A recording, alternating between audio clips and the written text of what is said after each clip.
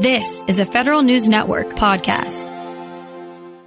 A lot more accidents and near misses occur on the nation's railroads than you might realize. The Federal Railroad Administration tracks incidents using what's known as the Confidential Close Call Reporting System, or C3RS. But the Government Accountability Office finds only a handful of railroads participate, so there's a big gap in safety data.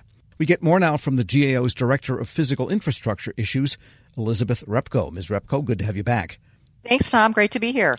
And first of all, how many railroads are there in the country, and how many would the Federal Railroad Administration like to have reporting to this, and how many actually do report into the system? So we took a look in our report at the number of railroads that participate in the confidential close call reporting system, and we found that only 23 of the nearly 800 railroads in the country participate. And notably, none of the largest railroads in the country, which are the freight railroads known as the Class 1 railroads, participate. I was going to ask you, it must be only the big guys that participate, but in fact, they're the ones that don't? They are the ones that don't. And when we asked the Federal Railroad Administration about participation rates, they told us that there is a lot of room to grow in the program and that increasing membership is their number one priority. Now, to the Federal Railroad Administration, they will say the program is important whether or not the Class 1 railroads participate in the program, because it can be very useful to smaller or medium-sized railroads. And the large or the non-participants told the GAO that they don't participate for what reasons? They told us several reasons. First, one of the reasons is that they told us that they have similar internal reporting systems that allow their employees to report about close calls. They're much like C3RS, so they felt that C3RS might be duplicative or burdensome or confusing to employees for them to have two systems.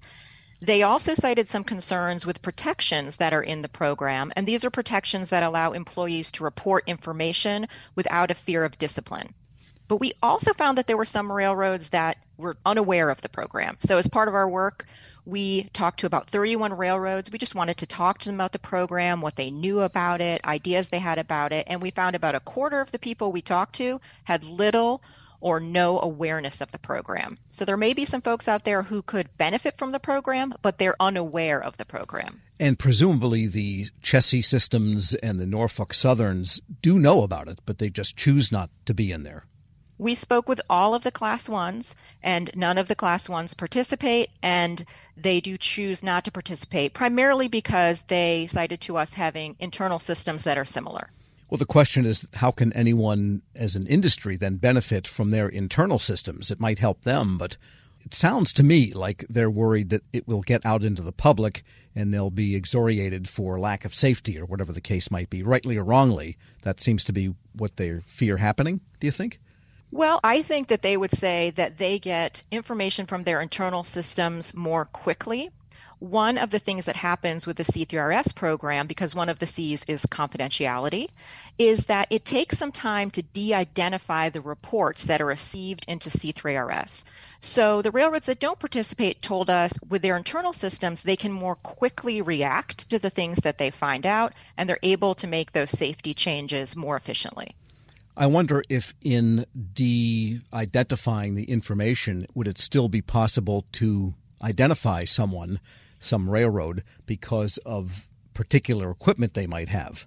Or, well, we don't have that type of XYZ coupler or this type of rail car. They do, so it's got to be them. When we spoke to some folks about their participation or lack thereof, they did express to us some concerns about confidentiality.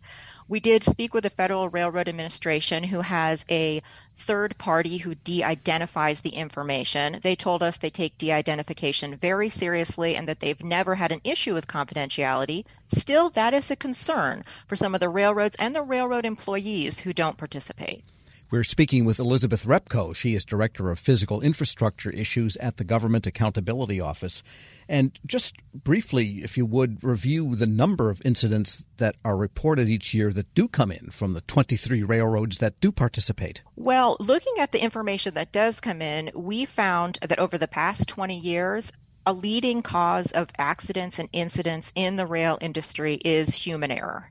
And human error can be a variety of things, but it also can be something that comes from a close call. And a close call can be something like speeding, or missing a speed restriction. And so that's the reason why Federal Railroad Administration wants to be focused on those close calls, because they feel like if they get reporting about close calls, you can catch an incident before you get to an accident, and that's where you can be more proactive related to safety. And what are the range of things that might be reported here? Say, speeding train obviously might not make a curve, and then we've seen that happen in recent years, and that's a disaster. Or a crossing incident. I mean, sometimes there are suicides or animals on trains, and nobody can control that. Does the reporting system cover that whole range of things? And does that include incidents within rail yards where a lot of slow motion is happening of lots of trains close together? Well, for the purposes of the C3RS program, there are very specific definitions of what a close call is. Like we talked about, it's a situation that could become more serious, could become more adverse, and could have a consequence to railroad safety. You gave some examples. Examples are, missing a speed restriction. Could be something like going above the maximum speed that there is. There are certain types of events, though, that are not eligible to be reported to the C3RS program as a close call because they're reportable under other Federal Railroad Administration regulations. An example of that would be something like employee behavior involving alcohol or controlled substances. That's covered under FRA regulation. It's not covered under C3RS. What if somebody in the yard throws a switch the wrong way and two trains mash into each other? Well, if two trains were to hit each other, that would be an accident that would be reportable. If someone were to throw a switch and something didn't happen, that could be a close call. And you would want someone to report that close call so you could examine the context, understand the circumstances that were happening, and maybe figure out some corrections to that action so that it doesn't cause an accident. And getting back to the Federal Railroad Administration, if greater participation could be pulled out of the industry and 799 railroads reported instead of just 23, what public benefit do you think would accrue from that? Or what does the FRA think would be the benefit? Well, the FRA told us that more participants means more reports. More reports means more safety information. More safety information means more ways that you could come up with corrective actions to stop events before they become accidents. They've certainly acknowledged that to us, and they're trying to seek broader participation in the program. We thought that they could communicate better about the information of the program, the benefits that they see now, not just to the participants of the program, but to the wider rail industry, so that those benefits could be realized on a broader basis. Is there any thought of making this database and reporting system operated by some sort of third party under federal auspices, but it would be reported to and not, I guess in the railroad's view, be a federal database, some sort of an industry association type of thing, and then the analytics done on the data could be done for everybody's benefit?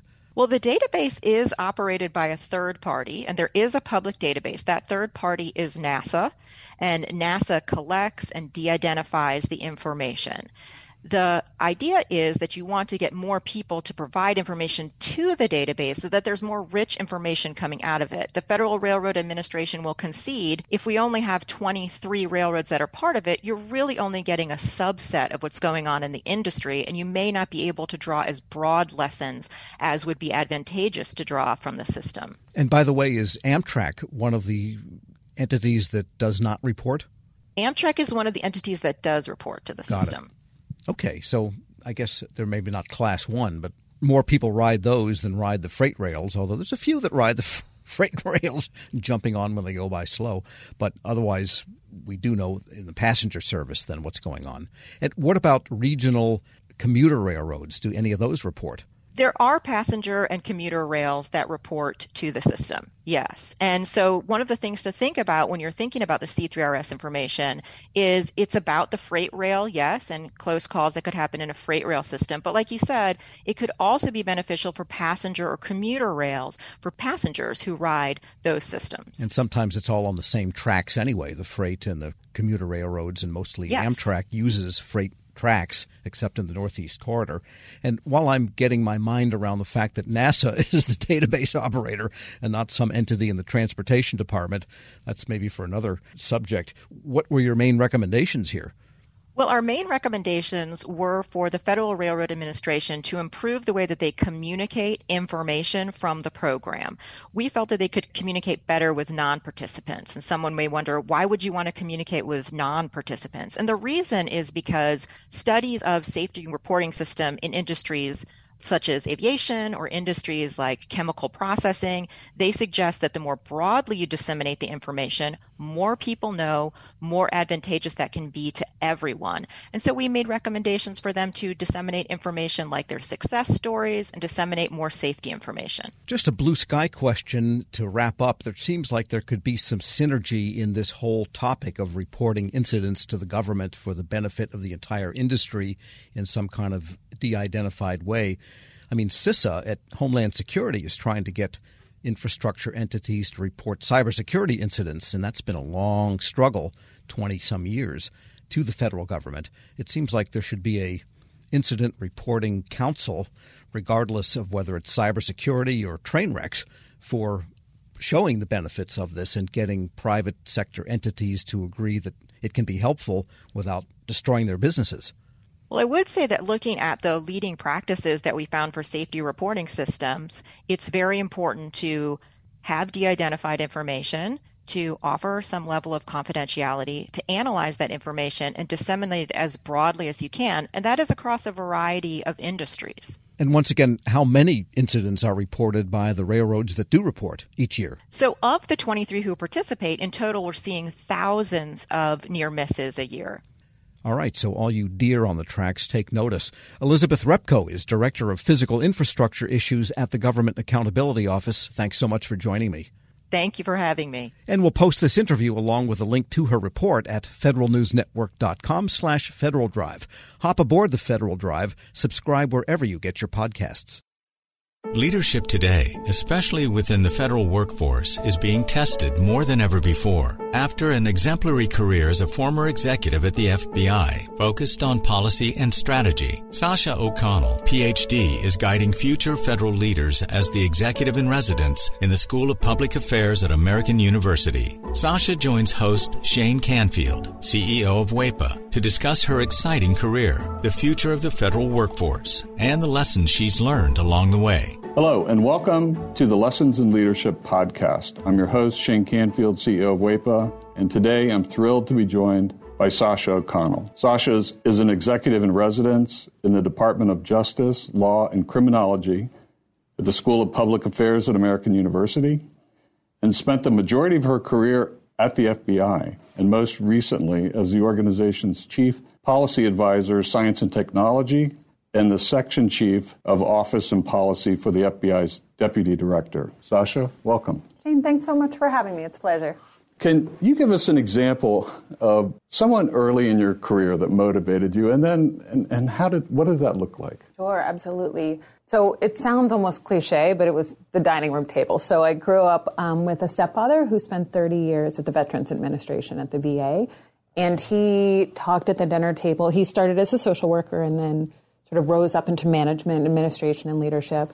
And his stories, right, and his approach really, really impacted me. My mom, interestingly, ended up in a career in public service. She was a prosecutor. She's currently a retired state superior court judge. But she had a big career change also in her 40s. She went back to law school in her 40s. So getting all of that in the mix at a young age at the dinner table really, really impacted me in really specific ways.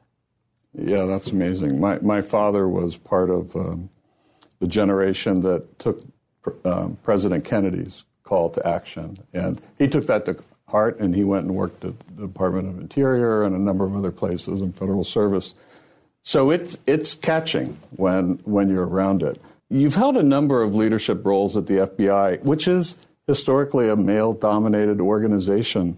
What skills or traits helped you most as you navigated that? Yeah, it's an interesting and challenging sort of situation and question. One I don't think I still am reflecting on. I've been out of the FBI about 6 years, and I'm sort of still thinking about it. I think the bottom line was when I was there, and I really grew up there, I didn't know any different. I grew up with male cousins and brothers, and it was sort of a continuation of my existence. So it did, in retrospect, it was a really unique situation, but it didn't necessarily feel that way for me at the time. I think staying mission focused, staying not about me, staying flexible in terms of problem solving all helped me. I will say there's resources today that weren't there when I was there, or certainly when I was starting out. There's a lot of affinity groups for women in national security, women in federal law enforcement. And I will say I think I would have really benefited from access to those kind of resources as I was coming up. I had both incredible mentors, men and women, women across the organization who I became very close with, who were incredible supports, not just getting the job and starting out, but sort of matriculating through. But again, I'm really sort of proud of, involved in some of the work of those external organizations that bring women across government, executive women in government, and those kind of organizations together, because I think it is really, really helpful as one moves through. Yeah, we actually work with a number of those too, and go to their events and conferences and support them because it's important. How has your leadership style developed or changed over the years? Well, I think I've gotten a little more confident in it, right? The seeds were there at that dining room table. One thing that carried through that I learned from my stepdad was to focus on the process. He would talk at dinner about big ideas or big changes and how to get from here to there was part of his day job. So he thought about explicitly was getting other people on board, getting that stakeholder engagement, getting other people to think it was their idea if that was required. And that's something I started out with as a gift, right? That kind of approach. And then I got confidence in that, and then I added things. I will say, as I moved on, my appreciation for taking care of is maybe the wrong word, but really focusing on the people who work with you and for you in some instances, making sure that they have what they need to be successful in a tactical way. But then also something I definitely learned at the FBI as I went along is, the importance of creating an environment that is supportive and inspiring. We joke about it, but food has played a pretty serious role in my leadership style over time. I learned from great mentors. I worked with Bill Estevez at the FBI, who had a full-scale cappuccino maker at his cubicle, right, and would host coffee hour, and you'd see the steam rising across the cubicles. I worked with a great friend who used to carry hot frittatas for breakfast celebrations or on the metro, right, in one of those sort of coolie bags. And so I think it's been additive in terms of learning, gaining confidence in my approach, and then adding these pieces as I go that I've certainly learned from mentors and colleagues. And clearly you never let anything get in your way. You were mission focused, as you mentioned, and you just got the job done no matter what was in front of you. Well, I wish, and it was that easy. I mean, I think we had a lot of success. One thing has always been my approach when starting out as a leader too is to solve near-term problems. I always say sort of deliver short and then you can push them long, right? So we don't always succeed in those long-term goals or those, sort of blue sky ideas as leaders we want to achieve. But we deliver on those short-term pieces, right? And you get that buy-in from the stakeholders, and then often you can push toward those bigger dreams, hopes, aspirations, and goals.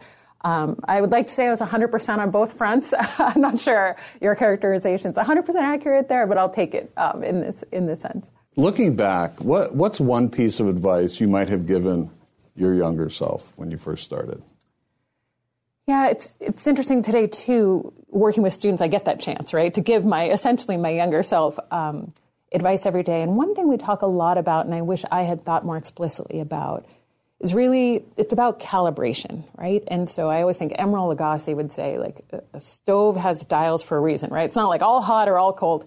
And I think it's the same here. In some ways, in my career, I had to learn to tone it down, right? And to, certainly at the FBI, sometimes you need to take that back seat at a meeting and wait to be invited to the table. And that's really the appropriate way to build rapport, relationships, and trust. Other times, I needed to learn to tune it up, right? To up the volume a little bit. I had a wonderful boss, Dave Schlendorf, who we were in a meeting together with big bosses at the FBI once, and I was working for Dave. And we left the meeting and we were walking back to the office, and I made a point. I don't even remember what the point was now. And he stopped in the hall and said, "Why didn't you say that in the meeting? You're not helping me, right? Telling me this now I have to go back and fix this." And I realized, sometimes you have to tone it down, sometimes you have to tone it up, and that modulation, that sort of volume control about when to lean in and out, if you will, that's, even just thinking about that explicitly for folks starting out, I think is really helpful because it's not one size fits all. Right. I totally agree and understand that. It isn't one size fits all. And a lot of leadership is described in bumper stickers, sayings, and I don't think that's realistic. I think it's situationally dependent, and you have to be self-aware and aware of your circumstances to adjust. That's well said. You're training the next generation, or helping to train them, federal leaders through AU's School of Public Affairs. How do you encourage young people to answer the call of federal service? You know, I'm so lucky at AU. We draw in, right, students who are primed for this and who are passionate when they walk in our doors.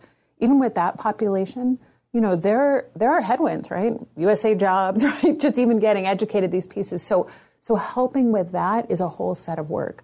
I'm also really passionate about, as you point out, reaching out to a diversity of folks who haven't even thought about these careers as careers. I had a conversation with a young woman the other day, and she was talking about law school. I'm fully supportive of law school, and I said, have you ever thought about a career in federal service? And she said, isn't that for old people? I said, okay. So, you know, I mean, there's an education to do, right? Clearly, she's never seen the softball leagues, you know, down in the mall or kickball or any of the fun we all have in town, where we certainly did when we were younger. But I really try, again, podcasts like this and other venues to put myself out there and really talk about what it's like, the opportunities I had at the FBI to be in the middle of the mission space, and to explain that the federal government needs all kinds of skills, right? And diversity of thought, right? And diversity of people. So there's that sort of working with the group that's primed for us, and we need to help them get over those barriers, get in, and then stay engaged and passionate. And then there's reaching those new audiences. And there's a lot of work both places, but it's a lot of fun to work with young folks who are passionate about it. So I'm really lucky in my current job. And career civil service is a great path if somebody wants to take it. Our board is 100% SES level career civil servants. They are all dedicated. They have a real passion for what they're doing. They could go work anywhere, but they choose federal service. And there's no place, I always tell young folks who ask me about it, there's no place you're going to get the level of responsibility quickly as you do in federal service, right? And yes, sometimes things move slow. It's supposed to move slow, right? We talk about the reasons for that too. But there's really no other industry, maybe some startups you might get this experience, but really where you can be in the middle of mission space, whether you're passionate about the environment or national security or healthcare, you know, public health, and you're going to get in there quickly and you're going to get in the mix and get exposure, experience, and opportunity for impact that's really unlike any other career. Perfect. Well, thank you, Sasha, and thanks to everyone for listening. I'm Shane Canfield, and this has been the Lessons in Leadership podcast. Talk to you next time. Grab a 30-day free trial of Live by Live Plus, and you'll get unlimited skips, commercial-free music, and all of the podcasts and live streaming events you can handle. Visit livexlive.com/podcast1 to learn more and start your free trial.